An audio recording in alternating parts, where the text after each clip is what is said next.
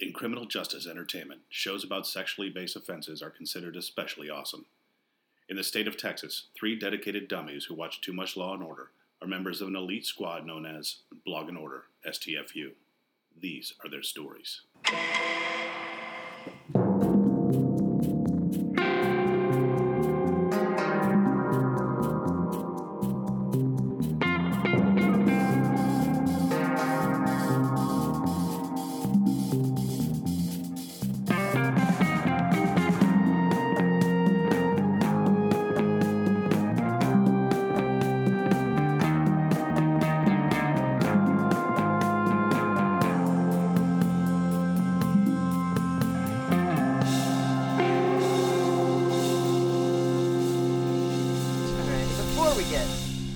Episode. Bobby has a special treat for us. Oh yeah, why don't you lay out what happened here? Before I had even listened to any episodes of the podcast, like most people, but I did listen to some.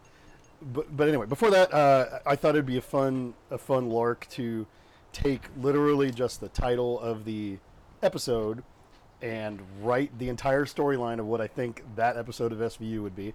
I, by the way, I've seen quite a lot of SVU. Yeah. A lot of the early seasons, fallen off recently. Fair enough. That's easy to do. So, literally, without even reading the synopsis or anything, just wrote out stream of consciousness what I thought this episode would be. Unfortunately, I got the title wrong.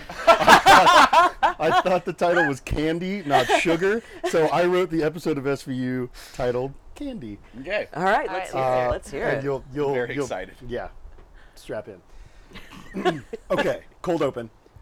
2 of the most New York City teenagers you could possibly imagine. Dude's got a Yankees flat brim and dead-ass Timbs and a white T-shirt. And the girl's got too much makeup and she's half Italian, half Puerto Rican. Yes. They're on a mostly empty subway car making out. The boy's getting a little handsy and the girl is getting uncomfortable. Mm-hmm. And he says he really wants it, but she resists. And this is SVU, so we're like, oh shit, this is going down. Yeah. And so you brace for horror, but then he backs off and apologizes because he's actually a nice guy. Oh, wow, okay. Yeah. But immediately after apologizing, he looks at the end of the car and sees a girl slumped over with a bloody crotch. They hadn't noticed it. What with the making up? This is SVU. Yeah, I know. Have you guys seen this? I just those 2 words together. Yeah, I just no. like Yeah, bloody crotch. Oh, wow. Please continue. We're not done. Yeah. We're not even done with the cold open. So then done. We go into title sequence. We come back. Benson and Stabler and the Black Crime Lab lady. They're looking over the body of 13-year-old Hannah Sparley, sparsely covered in a white sheet.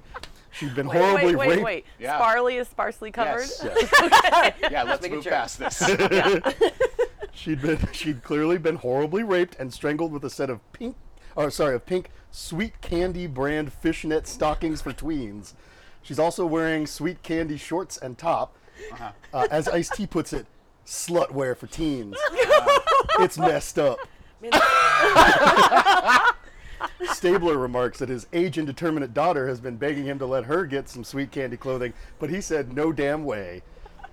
Holy shit, Oh this my is God, so good. sounds You like missed her Yeah. calling. Yeah. So this murdered girl, it turns out, Wolf. had been a model for the Sweet Candy web store, of which we get treated to a sweet scroll through with its terrible Sparkle GIF logo and more Ice-T and Belzer commentary. Her mom says that she had made friends with some of the other Candy girls from the 2 photo shoots that she did, and it told her mom that she was staying at one of their houses that night. She's clearly a terrible mom. Benson and Stabler go to question the founder and co-designer of Sweet Candy, Devin Fry, a.k.a. Daddy Candy. He's played by, let's say, Steven Dorff. Oh, this is really great. Holy This is perfect. And his business partner, Josie Talvecchio, played by Callista Flockhart. Wow. They're in the middle. This is great. They're in the middle of a new product design meeting with lots of thongs for tweens and pasties for tweens and nail polish with colors like tween trollop and pants with the word backdoor across the butt for tweens. You know, that's weird because I actually have some of those. Oh, wow. Yeah. So they go on to defend their fashion line and how it liberates young women, and they call Benson a prude. They claim little to no recollection of Hannah, but say it's a shame how she was killed.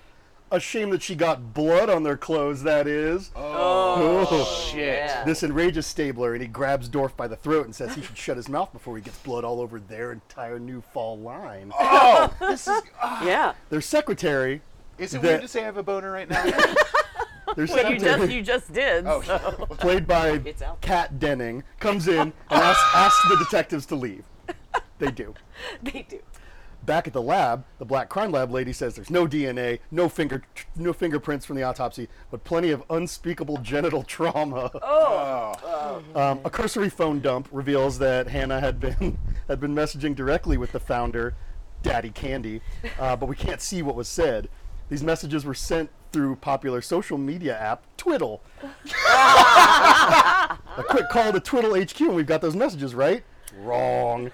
They value privacy over everything and won't hand it over without a warrant. And Captain Cragen and whatever DA is there at the time, let's say the dude, says there isn't enough evidence. God damn those laws. Benson and Stabler head to Twiddle HQ and storm into the very busy CEO's office. The CEO is nonstop moving papers and folders from one side of the office to the other, with the Bluetooth still in his ear, talking half attentively to the murder detectives the whole while.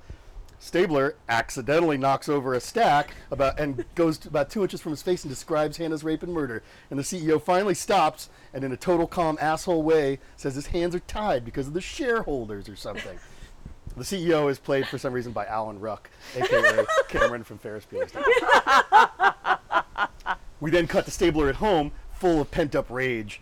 He loves his age-indeterminate daughter/daughters, but upon discovering that they use Twiddle and their mother let them have sweet candy shorts, takes their phones, somehow blocks the app, and throws away the shorts.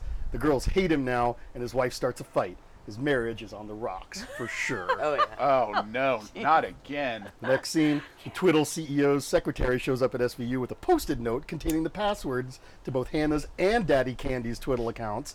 They discover that Daddy Candy and Hannah were flirting, and he invited her to a party at his Upper West Side home, along with some other Candy girls the night of the murder.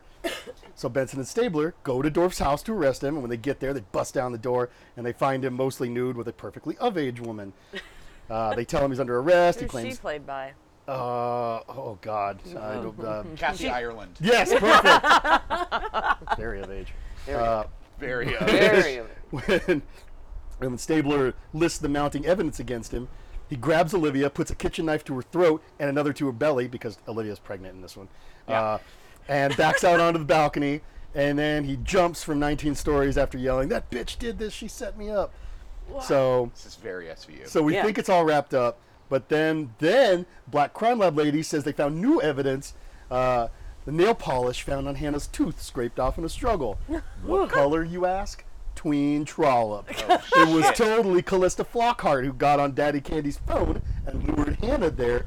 Oh, did not They see know this they coming. know because of a GPS trace. You never do. Right. You never see it coming. She killed and necro raped the girl to frame Dorf because she was in love with him, but he was banging Kat Denning, the secretary. Oh, boy. And They- Kathy Ireland. They arrest Callista Flockhart, but the judge rules that the Twiddle evidence is inadmissible for some reason because they Yeah, they who didn't knows? have the password. So she's going to get away with it and go free. As she's leaving the courthouse, getting away scot-free, Kat Denning is waiting behind the wheel of a branded sweet candy slutmobile that they use for pop-up events and runs her over big time. And we cut to a dramatic reaction of Olivia's face. Final Holy scene. shit. Stabler goes home and hugs his daughter or daughters. He gives a longing look at his wife, but we just don't know if they're going to make it. Oh, my my God. God. I'm going to clap for that. And I will be Bobby sending Knoll. this to Dick Wolf. Yeah. That So was, do we need to go on with the rest of the podcast? Or? Thank you for listening to another episode of Blog and Order STFU. We'll see you next time, guys. You have been listening to Blog and Order STFU because you have weed, alcohol, and a couch.